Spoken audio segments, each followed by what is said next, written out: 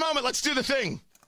It's a story you need to hear to believe, then grab your popcorn, because there is more. It was the House Armed Services Committee yesterday. You had the chairman of the Joint Chiefs, Mark Milley. You had the Secretary of Defense, Lloyd Austin. You had General Frank McKenzie of CENTCOM. And look, they're going to tell you straight. Afghanistan, still a threat. Terrorist organizations seek ungoverned spaces so that they can train and equip and thrive. And so there is clearly a possibility that can happen here going forward. Our goal is to maintain a laser-like focus on this so that it doesn't happen. Great.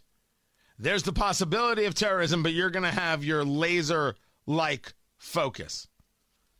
What we learn from these 2 days of committee meetings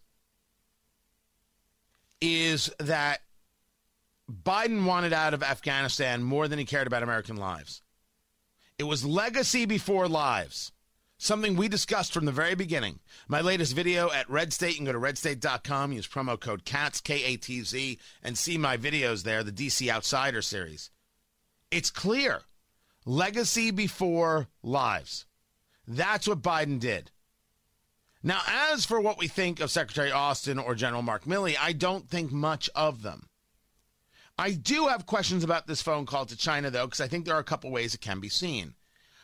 Representative Matt Gaetz, he was all guns a-blazing. What else would you expect?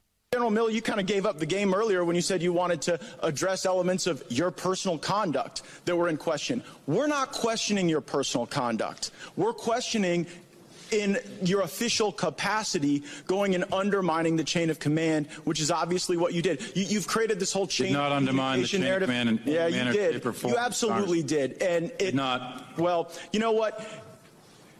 You said yesterday that you weren't going to resign when senators asked you this question, and I believe that you guys probably won't resign. You seem to be very happy failing up over there.